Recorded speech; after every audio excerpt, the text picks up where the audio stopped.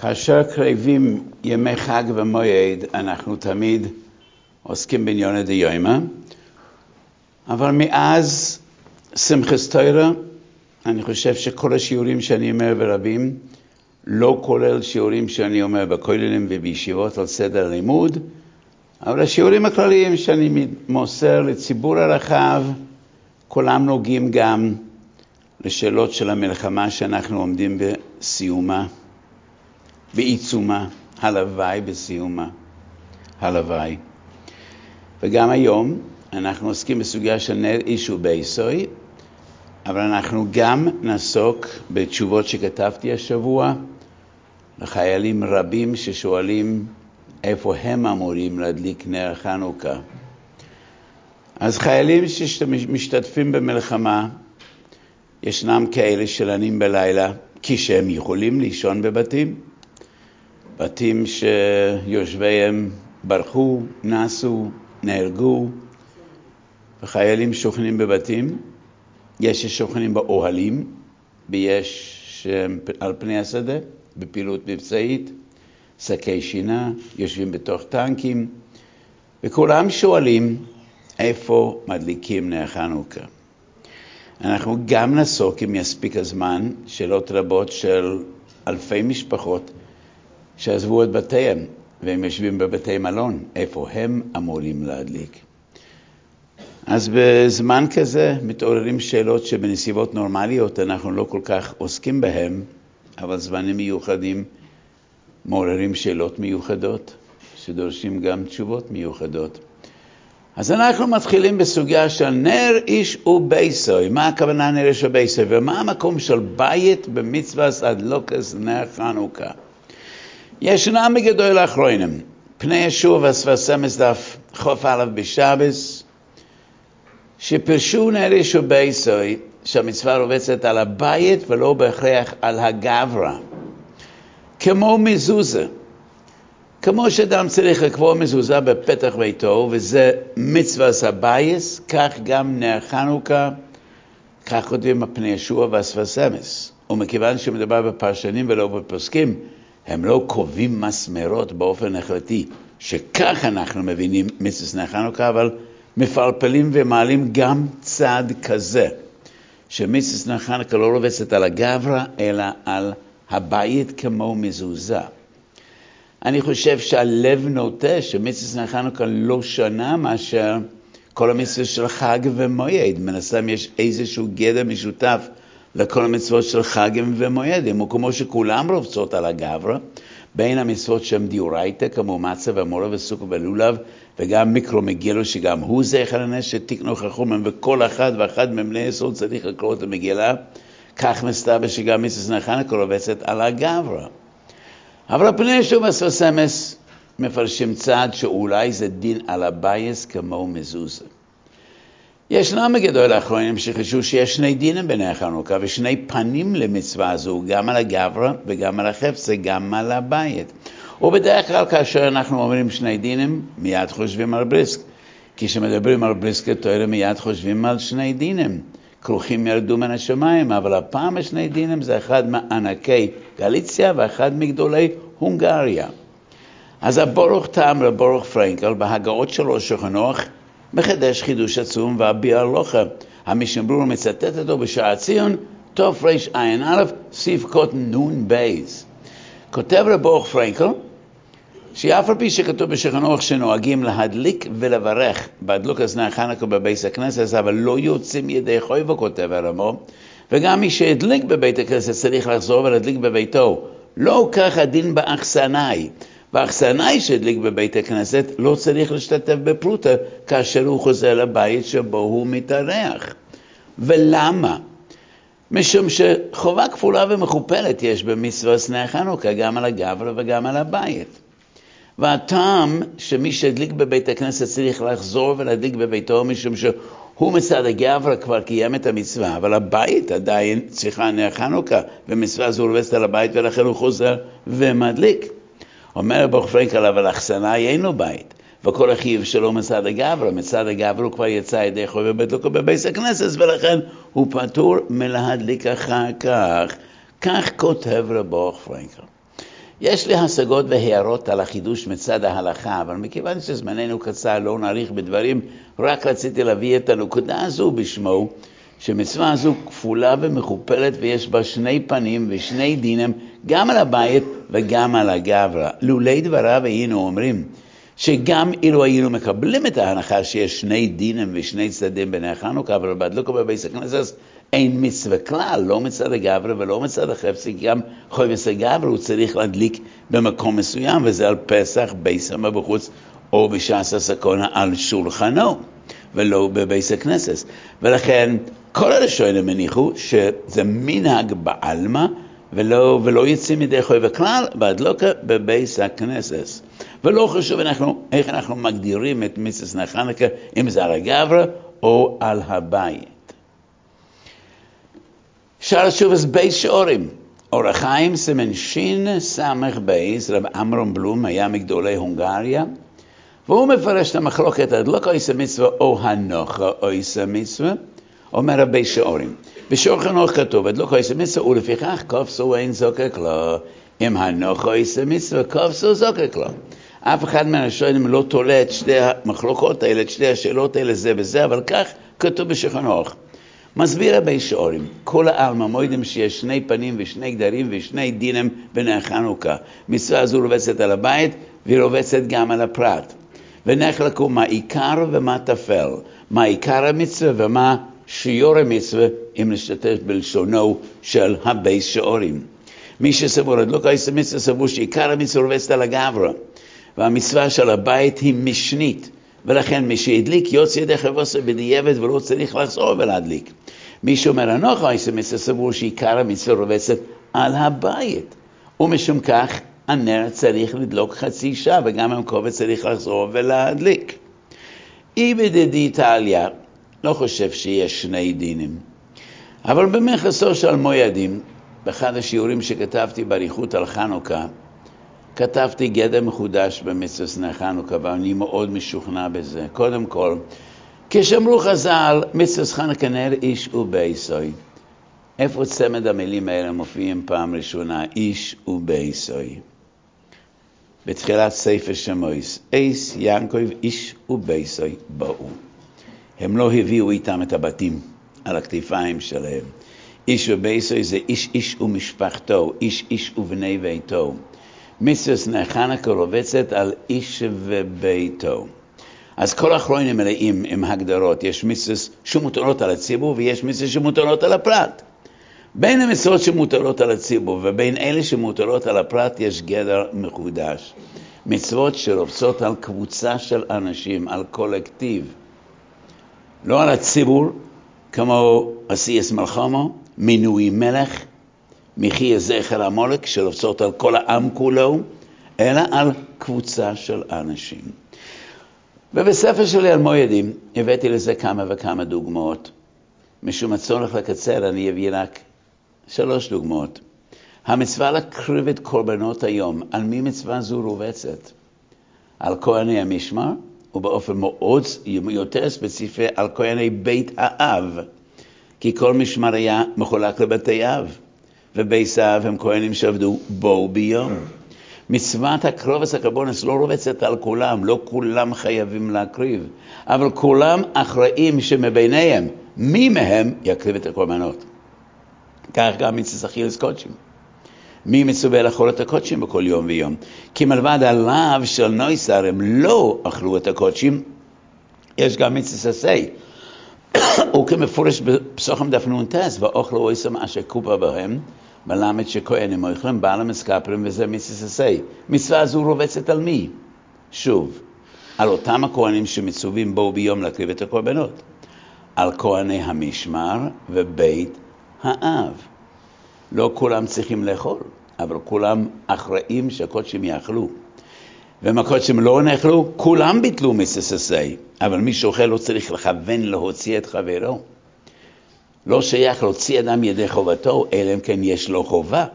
אי אפשר להוציא אדם ידי חובתו כשאין לו חובתו. ייבום וחליצה, אם יש כמה אחים, על מי המצווה רובצת.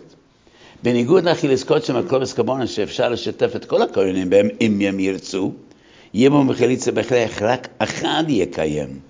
אבל המצווה רובצת במשותף על כל האחים. מי מהם צריך או לייבם או לחלוץ. מתחילים עם הגדול. אבל המצווה לא רובצת רק על הגדול, אלא על כל האחים. וזה גדר מחודש, מצווה שרובצת על קבוצה של אנשים. מה מרכיב את הקבוצה? בכל דין גדר אחר. בקלובס קומונס ואכילס קודשים זה בית האב. בימום וחליצה זה אחי המת שמת בלא בנים. וזה הגדר נר איש וביתו. מהקבוצה בחנוכה? דיירי הבית. ולאו דווקא קרובי משפחה. הדיירים הקבועים בבית, המצווה רובצת במשותף על כולם. אז מצד אחד אני אומר, המצווה לא רובצת על הבית, היא רובצת על הגברה. אבל לא על גברה אחד, אלא על קבוצה של גברס. לא יודע איך אומרים גברה בלשון רבים. קבוצה של אנשים, והמצווה רובצת עליהם באופן משותף. כולם אחראים שמי מהם ידליק נר חנוכה. ומי שמדליק לא צריך להוציא את האחרים ידי חובתם. אז מכיוון שאני אומר את הדברים רק בראשי פרקים, אני לא יכול להיכנס להרבה עריכות. מה שאמרתי עכשיו לא מקובל על כל הראשונים, אני חושב שזה מחלוקת בין המהר"ל והרמב"ם, ואידך פירושה, מי שרוצה להרחיב יותר, אחד הסימנים הראשונים במכסו של המוידים, אבל אני רק רוצה היום להגדיר דברים. אז 3 דרכים יש בהבנת המצווה הבסיסית של נר חנוכה, נר איש וביתו. יש אפשרות שרובצת על הבית כמו מזוזה, ואני אומר שונה ממזוזה, אף על פי שיש דמיון בולט בין נר חנוכה ומזוזה. נר חנוכה ומזוזה שניהם יש להם מקום מיוחד בבית, ולא רחוקים זה מזה. מזוז ימין ונר חנוכה משמאל. מזוזה חוי וסדור. המצווה רובצת על הבית, אבל רק כאשר אדם גר בו, כך גם בנר חנוכה. אני פוסק שאדם שעוזב את ביתו באחד מימי החנוכה, אפילו ליום אחד, קל וחומר לי יותר, והוא לא יהיה בבית מלפני השקיע עד הלא יעשה שחר, אין טעם להדליק בבית הזה. הוא לא צריך לעשות שליח. אם אף אחד לא גר שם באותו לילה, אין טעם. ואם הוא עושה שליח והשליח יברך, לדעתי זה ברכה לבטלה. משום שאין חיוב נר חנוכה, וגם לא מצד חשדה. לא מצינו חשדה אלא כאשר אדם גר בבית ואין נר חנוכה. אם הוא לא גר שם, אין חיוב. אז בשתי המצוות, המצווה קשורה לבית, אבל רק כאשר גרים בבית, ואף על פי כן אני אומר, שביסוד גדרם הם אינם דומים זה לזה. מזוזה רובצת על הבית בתנאי שגרים בו. חנוכה רובץ על הגבר בתנאי שיש לו בית. והבית הוא רק תמצא איפה להדליק על פסח ביתו מבחוץ. על המצווה רובצת על האדם. כי כל אדם צריך לפרסם את הנס. מזוזה זה צורת הבית. בית יהודי צריך שיהיה בו מזוזה, ובזוהר יש 2 טעמים למיסס מזוזה. לייחד את שמו של הקודש ברוך הוא על בית יהודי, וגם לשמור על הבית. אבל נר חנוכה זה פרסום הנס הרובץ על האדם. איך הוא אמור לפרסם את הנס? על פסח ביתו מבחוץ. מנחסו של פרשת שלח יש אריכות בקשר למצוות ציצית. כי גם בציצית אפשר לפרש בשתי דרכים. האם המצווה רובצת על הבגד, אבל בתנאי שאדם לובש את הבגד? כמו מזוזה שרובצת על הבית בתנאי שאדם גר בבית, או שמה? לא, מצוות ציצית רובצת על האדם. כל אדם יהודי צריך ציציות שיזכירו לו. וראי סמוי זכרתם את כל מצוות השם. מה הוא אמור לעשות את הציציות? איפה אמור לשים אותם? לקשר אותם בפאות ראשו? מה הוא אמור לעשות עם הציציות? להחזיק בכיסו? לא, בכנפי כסוסוי. ויש נפקא מינה בציצית, מה ההגדרה? אבל מכיוון שהיום הסוגיה שלנו זה לא מזוזה ולא ציצית, אני רק רוצה לחדד את המושג של נר חנוכה נר שביתו, ולכן אני מביא את הדוגמאות מציצית וממזוזה. ולדעתי נר חנוכה רובצת על הגברה, וזה הכוונה איש וביתו, על קבוצה של אנשים דיירי הבית, וגם הסברה נותנת. זה לא מצוות הבית כמו מזוזה, מזוזה קשורה לבית. נר חנוכה לא קשורה לבית, היא קשורה לפרסום הנס. האדם צריך לפרנס את הנס, אבל איך הוא מפרסם את הנס ואיפה? על פסח ביתו מבחוץ. וזה מביא אותי לשאלה, האם מי שאין לו בית חייב בנר חנוכה או לא? וזה קשור באופן ישיר לשאלה של אותם חיילים. מדליק הנורה בביתו היו פטור, אבל הרבה חיילים צעירים, נשותיהם, לא נשארות לבד בבית, הולכות להורים שלו, הורים שלה, ואני סבור שזה לא נחשב מדליק הנורה בביתו. אם זה לא בבית שלו, זה לא פותר אותו. אשתו נמצאת אצל ההורים, משתתפת בפלוטה, היא יוצאת עם ההורים, אבל זה לא קשור אליו. אני חושב שהשאלה הזו, הצוף נספנח מן הסתם היה אומר שזה תלוי במחלוקת הבעיה הרוב במסכת שבס לגבי שגוגויס גריירה דגריירה, אם אומרים גריירה דגריירה, היא נגררת אחרי הבית והיא גוררת אותו, לא חושב. אני חושב שכאן זה דבר פשוט, מדליק הנורה בביתו, זה בבית שלו ולא בבית אחר שאשתו נמצאת שם. אז השאלה היא חייל שאיננו גר בבית, האם הוא מדליק נר חנוכה או לא. ורבים עסקו בשאלה הזו, ואני סבור, אם הוא בבית ודאי שכן. אם הוא לן באוהל, כן. אם הוא לן על פני השדה, לא. אם הוא כל הלילה בטנק, לא. נר חנוכה לא צריך בית. ראיה גדולה, מהברייסה בסוכה ג' עמוד א'. בית שאין בו דלת על דלת, פטור מן המזוזה, ואין מניחם בו וחצי עשר שיתוף המבויס, ואין מטמאת ומסנגויים, ואין בו דין חלוקה לגבי שוטפס. 10 הלכות, לא פחות יש, באותה ברייסה, בית שאין בו דלת על דלת, אין לו דין בית, ונפקא מינה, ב10 תחומים שונים בהלכה, ולא כתוב שם נר חנוכה.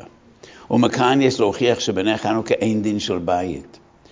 אבל אני אומר הגדרה מעניינת. נר חנוכה לא צריך בית, אבל כן צריך פתח הבית. פסח ביתו מבחוץ.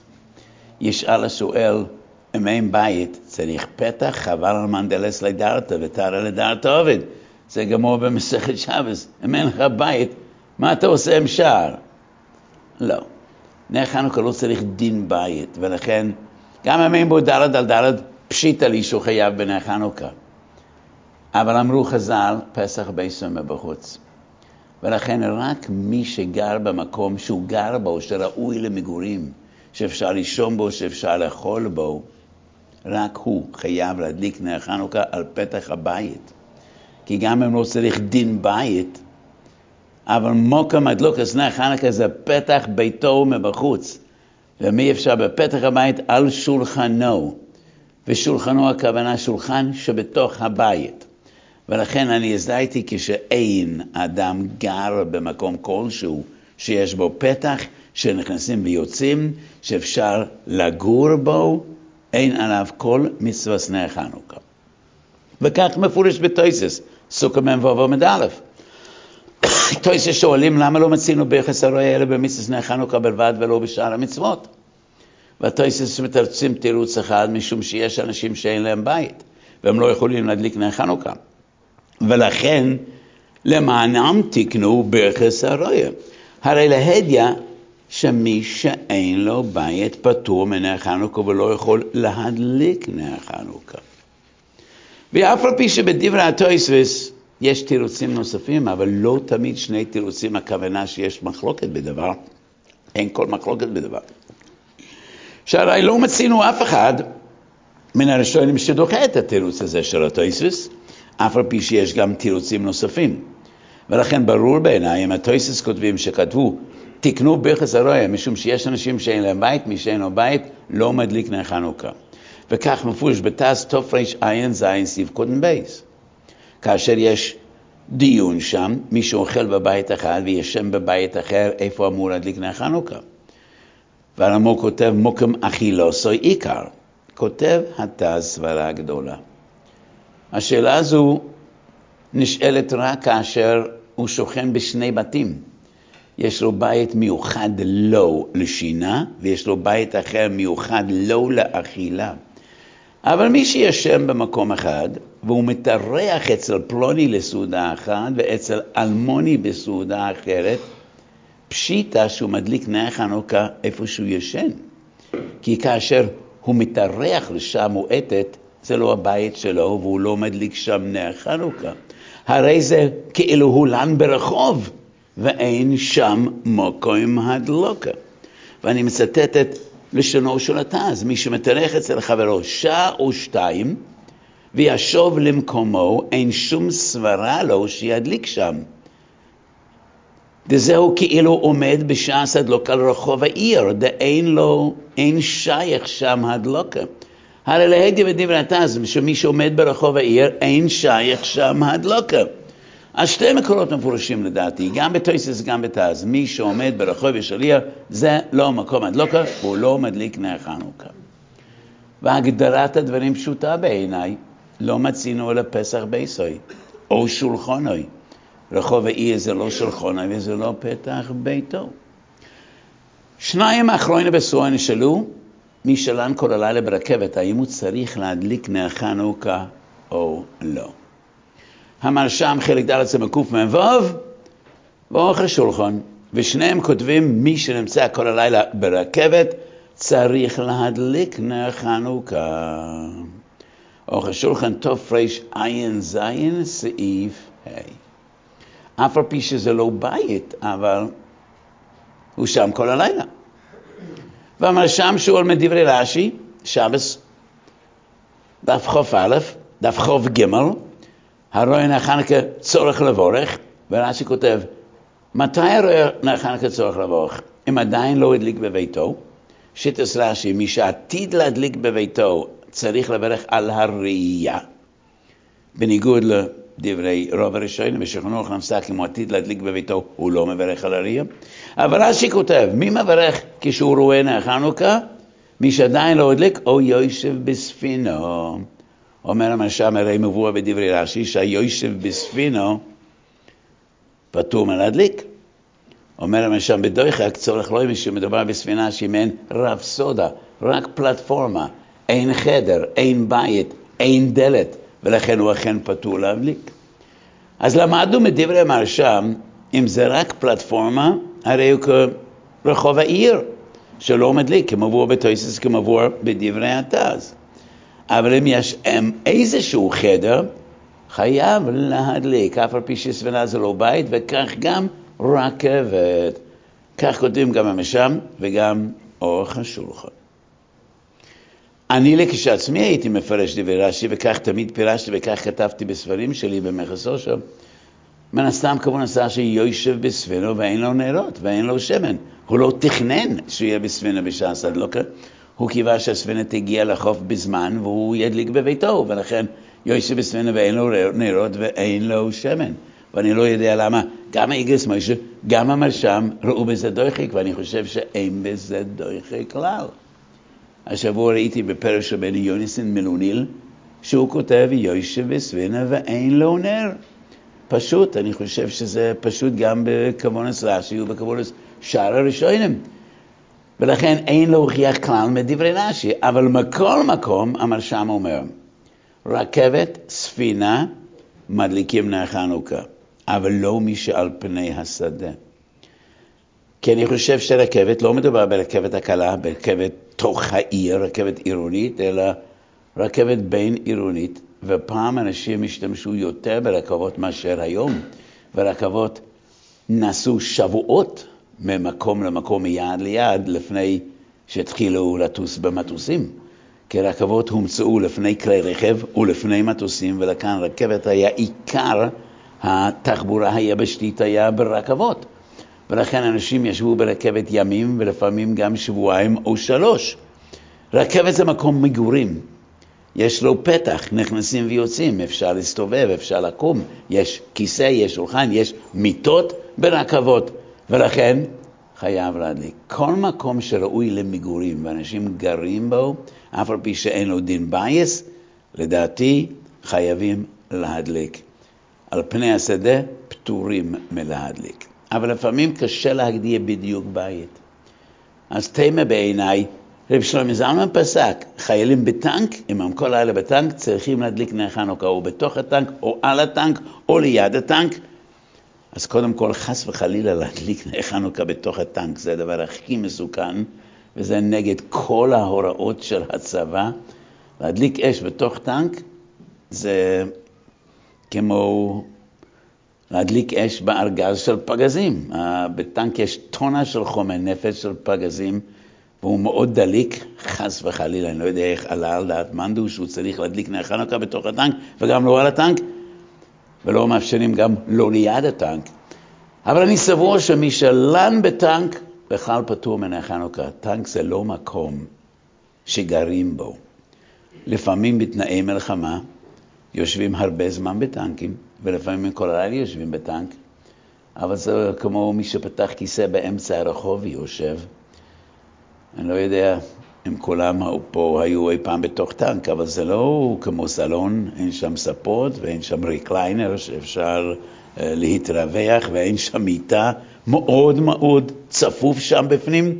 גם בטנקים המודרניים, ברוב הטנקים נכנסים מן הגג מלמעלה, יש כבר טנקים מאוד מודרניים שנכנסים מן הצד, אבל בין כך ובין כך, זה לא מקום שאפשר להגדיר כפסח ביסוי מבחוץ, ולדעתי מי שיושב כל הלילה בטנק, הרי הוא כמי שנמצא על פני השדה.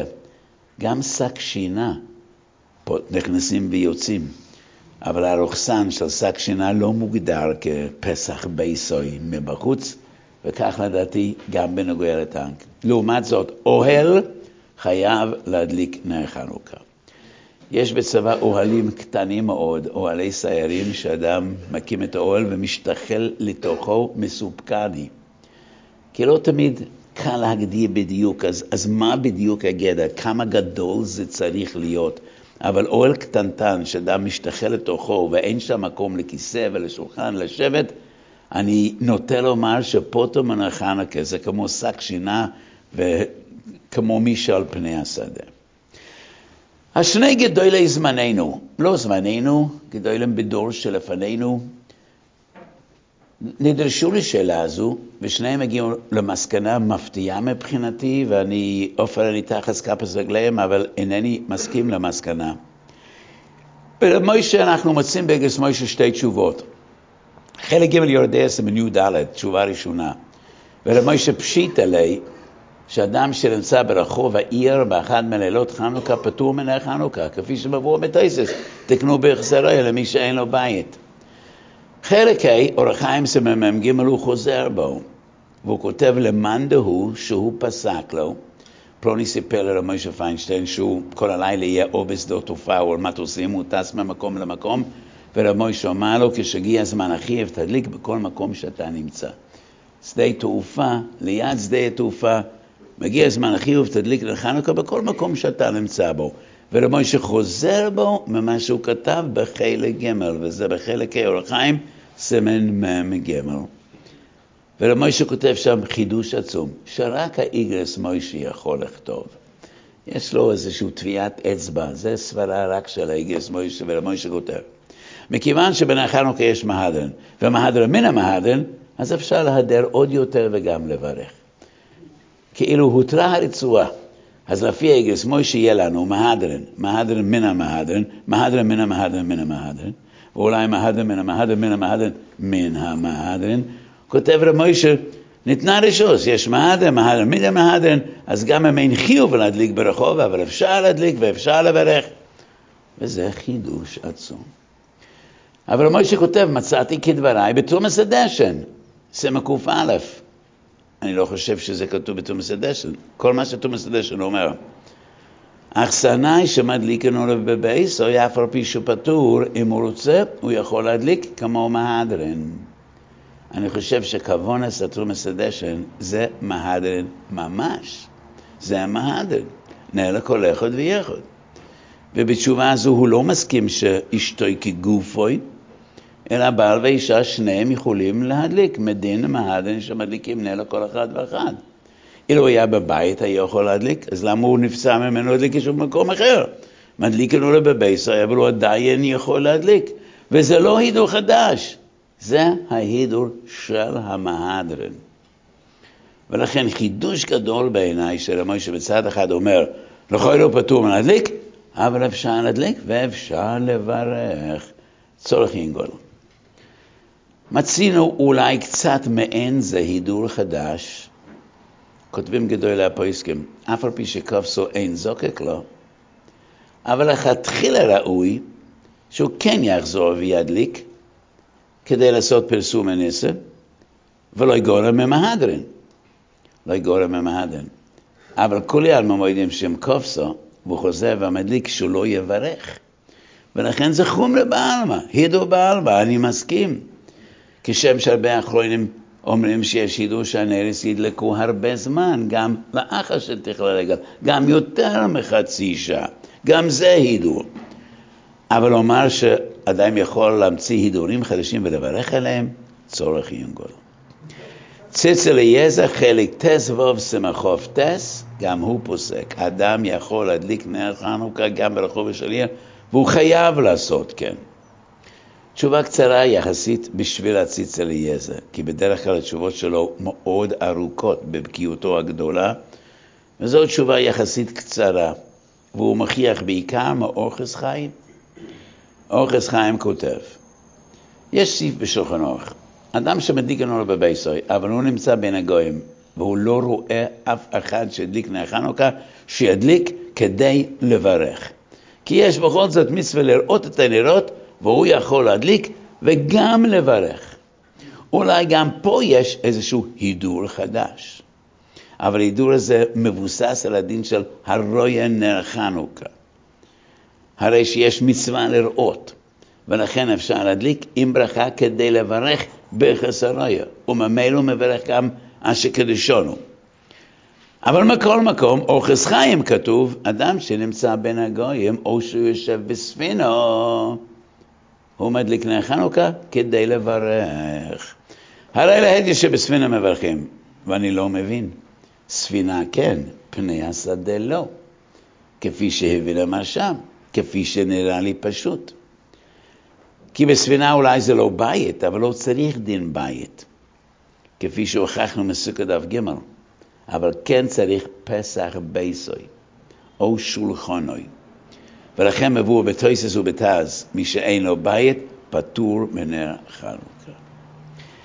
תמה, להוכיח מאורחס חיים, שאפשר להדליק, או חייבים להדליק גם כשאין בייס.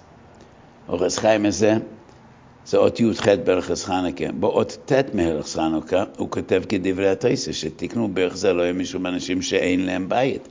הרי להדיה שמי שאין לו בית פטור, ואם כן הוא סותר את דברי עצמו, ולכן בהכרח אין שום ראיה במה שהוא כותב שיושב בספינה חייב להדליק.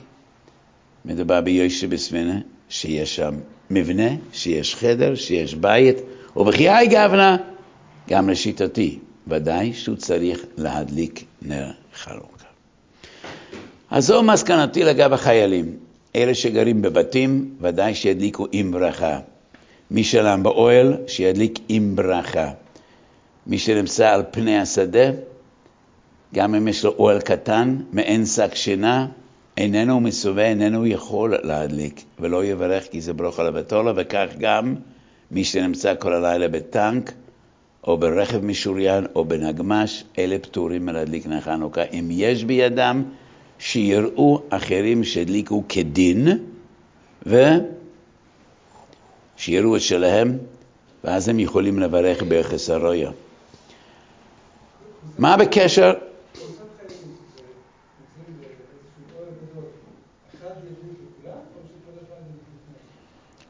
אם הם ביחד באותו בית, אז נר וישב. הסברתי בתחילת השיעור, נר וישב זה לאו דווקא בני משפחה. אבל אם זה רק באקראי שנכנסו כולם, אז כל אחד יכול להדליק, אבל אם הם נמצאים ביחד שם ליום, ליומיים, אז זה נר וישב, אחד יכול להדליק ולהוציא את כולם ידי חובתם. אז אחת השאלות שגם נשאלתי השנה, מאות רבות של משפחות, אולי אלפים ששוכנים בבתי מלון, ובתי מלון מפוצצים, איפה ראוי שהם ידליקו? כי לא מאפשרים להדליק בחדרים. אז בתי מלון מייחדים מקום, או בחדר אוכל, או בלובי. יש בתי מלון שיחדו חדרי כינוסים, חדרי אסיפות, חדרים מיוחדים בשביל נר חנוכה. ואני חושב שבכל המקומות האלה אדם יכול לצאת ידי חובתו. זה כאילו בית ענק, ויש חדר אוכל שמשמש את כולם, ולכן כולם יכולים להדליק שם. ראוי להרבות בפרסום הניסה. להדליק איפה שיש הכי הרבה פרסום הניסה. אם זה בלובי, חדר אוכל, חדרים אחרים, אבל כל מקום בבית המלון אפשר לצאת בו ידי חובתו. בתי המלון לא יאפשרו ובלתי אפשר שמאות אנשים ממשפחות ידליקו על פתח הבית מבחוץ. זה רשות הרבים, זה לא יקרה. אבל מה שחשוב זה לשמור על הכללים ולא להדליק בחדרים אם בית המלון לא מאפשר. אז דיברתי מקודם, אי אפשר להדליק בטנק, לא ראוי. אי אפשר להדליק בחדרי מלון, אי אפשר להדליק במטוס, ולעשות פרסום הניסה למלאכי השרת, שאולי נמצאים מחוץ לחלון, ובאופן כללי צריך לשמור על כלי בטיחות. הרבה פעמים סיפרתי, סיפור כאוב, שנה אחת הייתי בשוויץ בבין הזמנים, בדרך כלל בתקופת בין הזמנים אני מרביץ תורה בחוץ לארץ, ובית המלון, כמו בכל העולם, בפרט השוויצרים מאוד קפדנים הם יקים, ביקשו ופרסמו שאסור להדליק בחדרים. אבל תמיד יש בחברתנו איזה אוי בחוכם. אתם יודעים מה זה אוי בחוכם? אני חושב שזה גם בעברית ולא רק ביידיש, כך נראה לי. אוי בחוכם זה אדם שהוא תמיד יותר חכם מכל היתר, והוא מבין יותר טוב מכולם. היה זוג צעיר אחד, צדיקים גדולים כנראה, והאישה הדליקה בחדר. ב-11 בלילה פרצה אש. אנשי הביטחון קפדניים מאוד. 350 אנשים, נשים וטף. הוצאו מהמלון בגשם זלפות ובקור. וכולם נאלצו לצאת מהמלון. לא אפשרו להם גם לא להיות בלבי. יש אש בבניין, כולם בחוץ. ומכיוון שמדובר בהרים, עם כבישים מתפתלים, בגשם באמצע הלילה יקח קרוב ל4 שעות עד שהכבאים הגיעו. קרוב ל4 שעות עמדו 350 איש בקור ובגשם, עם תינוקים קטנים, כי מישהי היה נדמה לה שהיא צריכה להדליק בחדר, ולא בלובי ביחד עם כולם. זו הדוגמה, כמה צריך להקפיד על כללי הזהירות. אגב, לאותו פלוני הייתה חופשה מאוד יקרה, כי בכרטיס האשראי שלו ירד קנס של 10,000 יורו, וזה נזקף לכרטיס האשראי שלו, אז זו הייתה חופשה מאוד יקרה בשבילו. אז באופן כללי צריך להפנים שצריך לשמור על כללי הבטיחות. הכללים האלה לא נקבעו באופן שרירותי, ולא נקבעו משום שמישהו רצה למנוע ממנו להדליק נר שבת כראוי, ולהעביר אותנו על הדת כמו היוונים בזמנם. הכללים האלה נקבעו כדי לשמור על החיים, וחשוב מאוד שנתרגל שחייבים לשמור על הכללים האלה, ונשמרתם מאוד לנפשותיכם.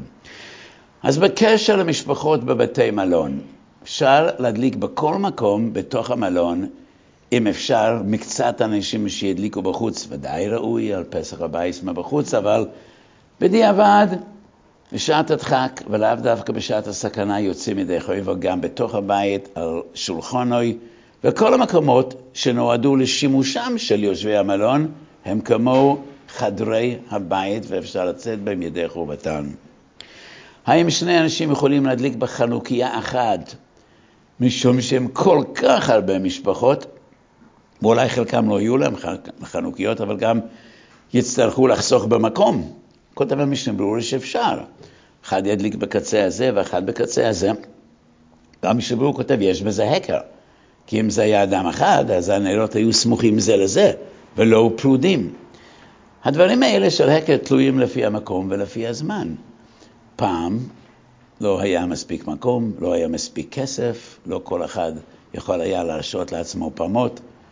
אני חושב שהיום כאשר האדם רואה חנוכיה, אם יש בו 2 נרות, גם אם יש מקום באמצע, מן הסתם נראה לו שזה אותו אדם הדליק את 2 הנרות, ולא 2 או 3 אנשים הדליקו בחנוכיה אחת, פחות סביר היום.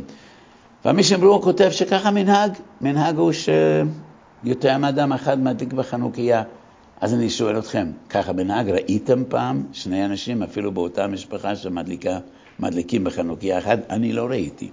ואם היום זה לא המנהג, אז זה לא לכתחילה.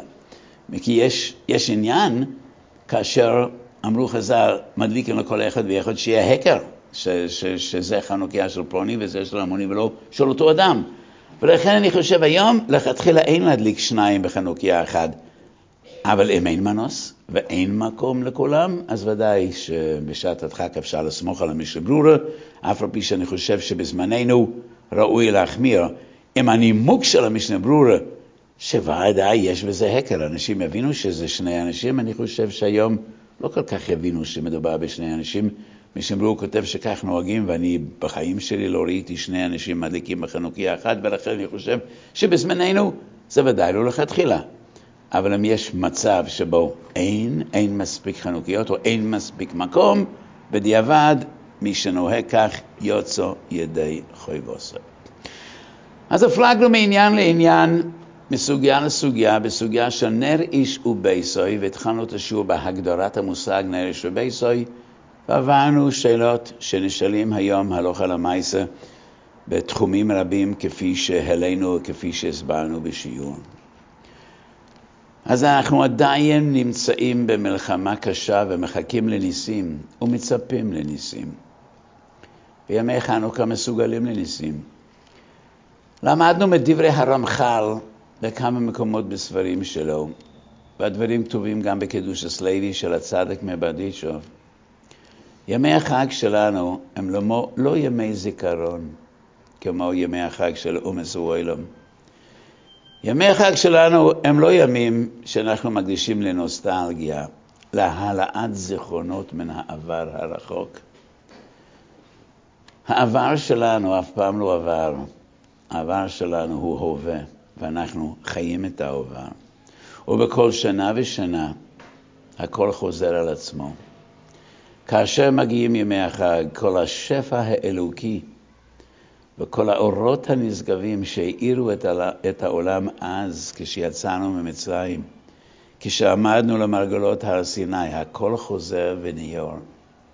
כל השפע האלוקי שוב יורד מן השמיים, וכך גם בתשעה באב, ובשבוע שחל בו תשעה באב.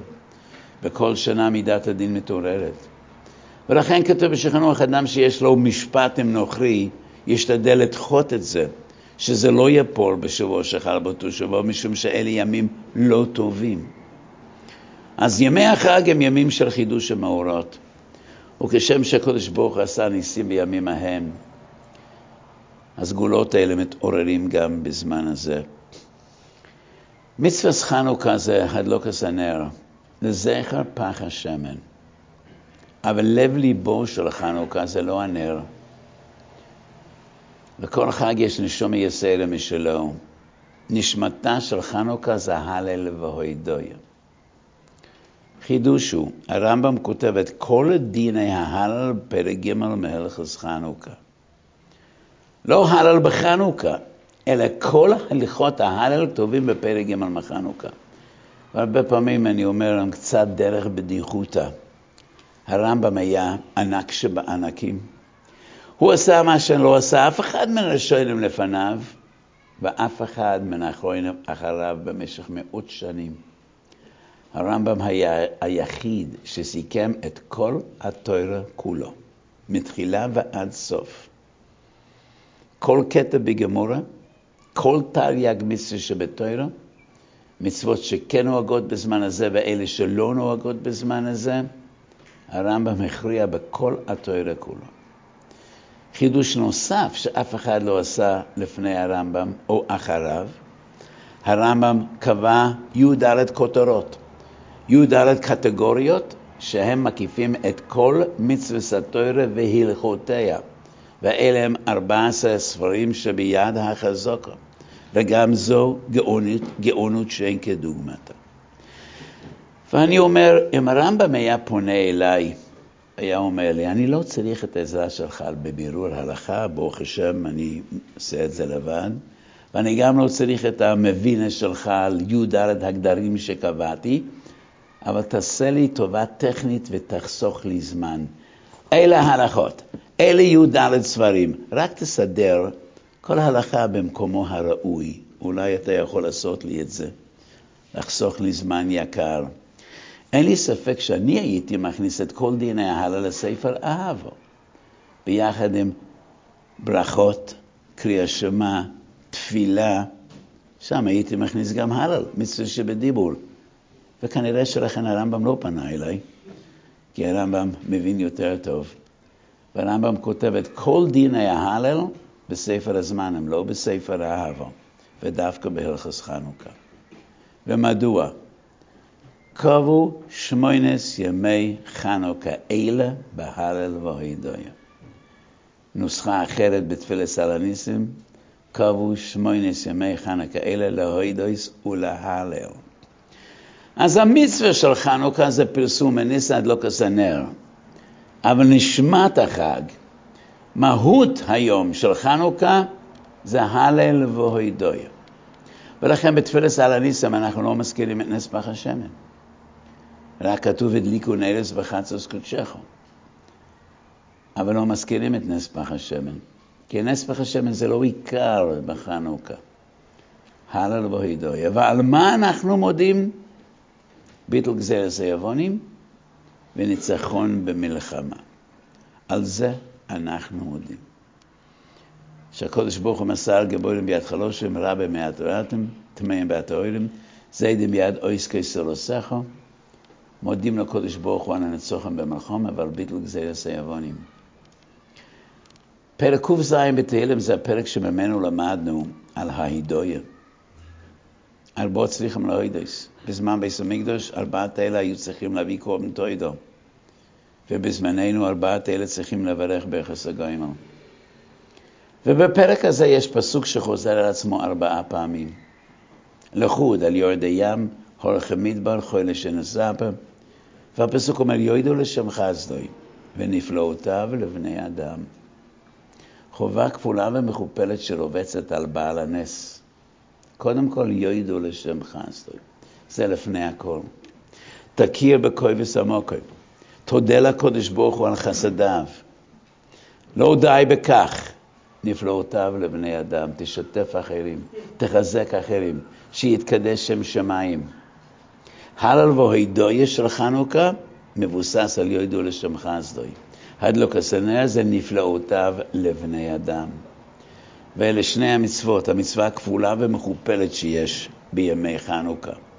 מצד אחד יוידו לשם חסדוי, ומצד שני נפלאותיו לבני אדם. לב ליבו של חנוכה זה יוידו לשם חסדוי, הלל והידויה. אבל נצטווינו גם בפרסום הניסה, וזה הדלקת הנר. אז אנחנו עוד פעם נמצאים במלחמה קשה, ויום יום יש חללים, והלב כואב והלב מתפלץ יום יום. וכל יום אלמנות חדשות, יתומים חדשים, הורים שבורים שמלווים את בנם, שלא כדרך הטבע, לבית עולמם. ילדים אמורים לקבור הורים, ולא הורים לקבור ילדים. וצריך להרגיש את הכאב הזה. וצריך להרבות בתפילה ובתלמוד. אלה שיושבים בבית המדרש צריכים להרגיש חובה כפולה מכופלת.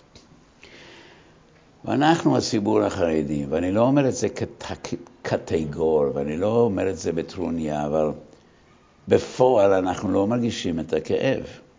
ואי אפשר לנו להרגיש את הכאב, כי רוב האנשים במחנה שלנו אין להם ילדים בצבא. ולא יודעים מה זה. הדאגה שאוכלת את הלב.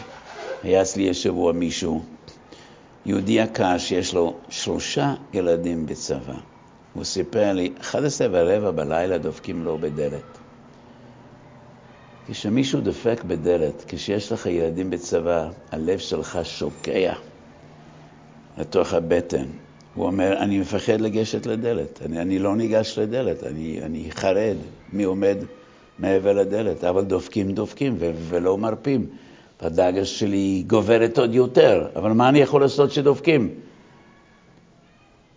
בקושי פותח את הדלת, עומד שם יהודי, מבקש נדורס. הוא אמר לי, רציתי לתת לו אגרוף בפרצוף, אבל לא עשיתי זאת. נתתי לו 20 שקל. הוא צדיק.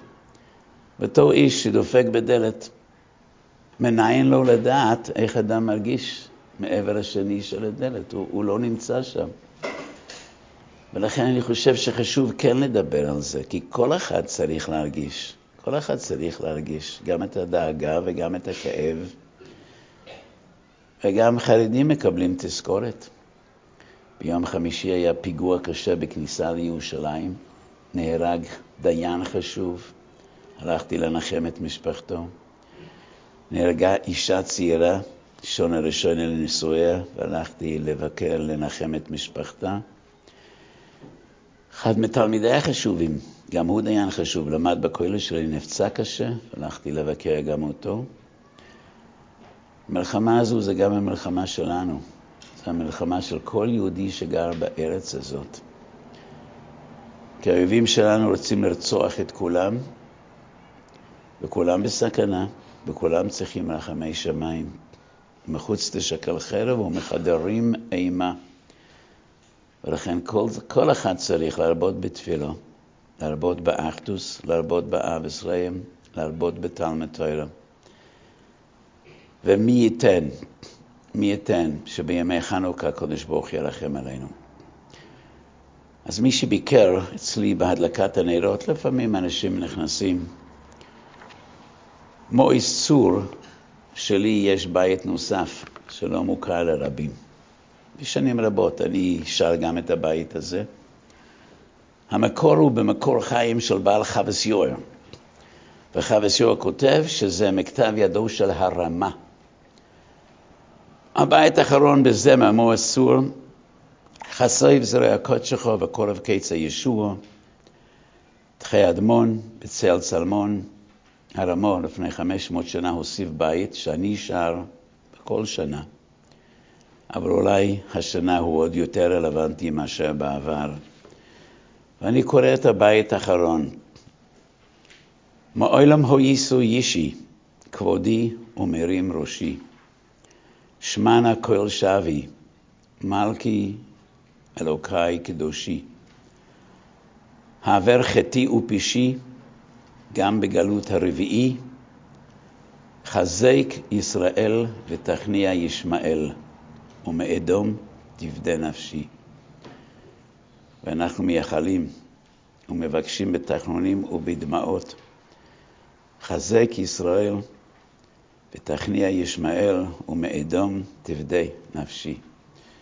ואנחנו מסיימים את השיעור עם התפילה שאנחנו מוצאים בדברי הרמו. מי שכח לומר על הניסים בברכת המזון, כותב הרמו, כשהוא אומר את הבקשות, הוא רחמון, בחלק האחרון של ברכת המזון שיוסיף, הוא רחמון, הוא יעשה לנו ניסים ונפלויס, כשם שהוסיסו לאבויסנו ביום ההם בזמן הזה, שנזכה בימים האלה לראות ניסים ונפלויס, והקדוש ברוך הוא ידביר אויבינו תחתינו, הקדוש ברוך הוא יגולנו מכל צער וצוקו, וישלח לנו משיח צדקנו במהרה ויומנו אמן.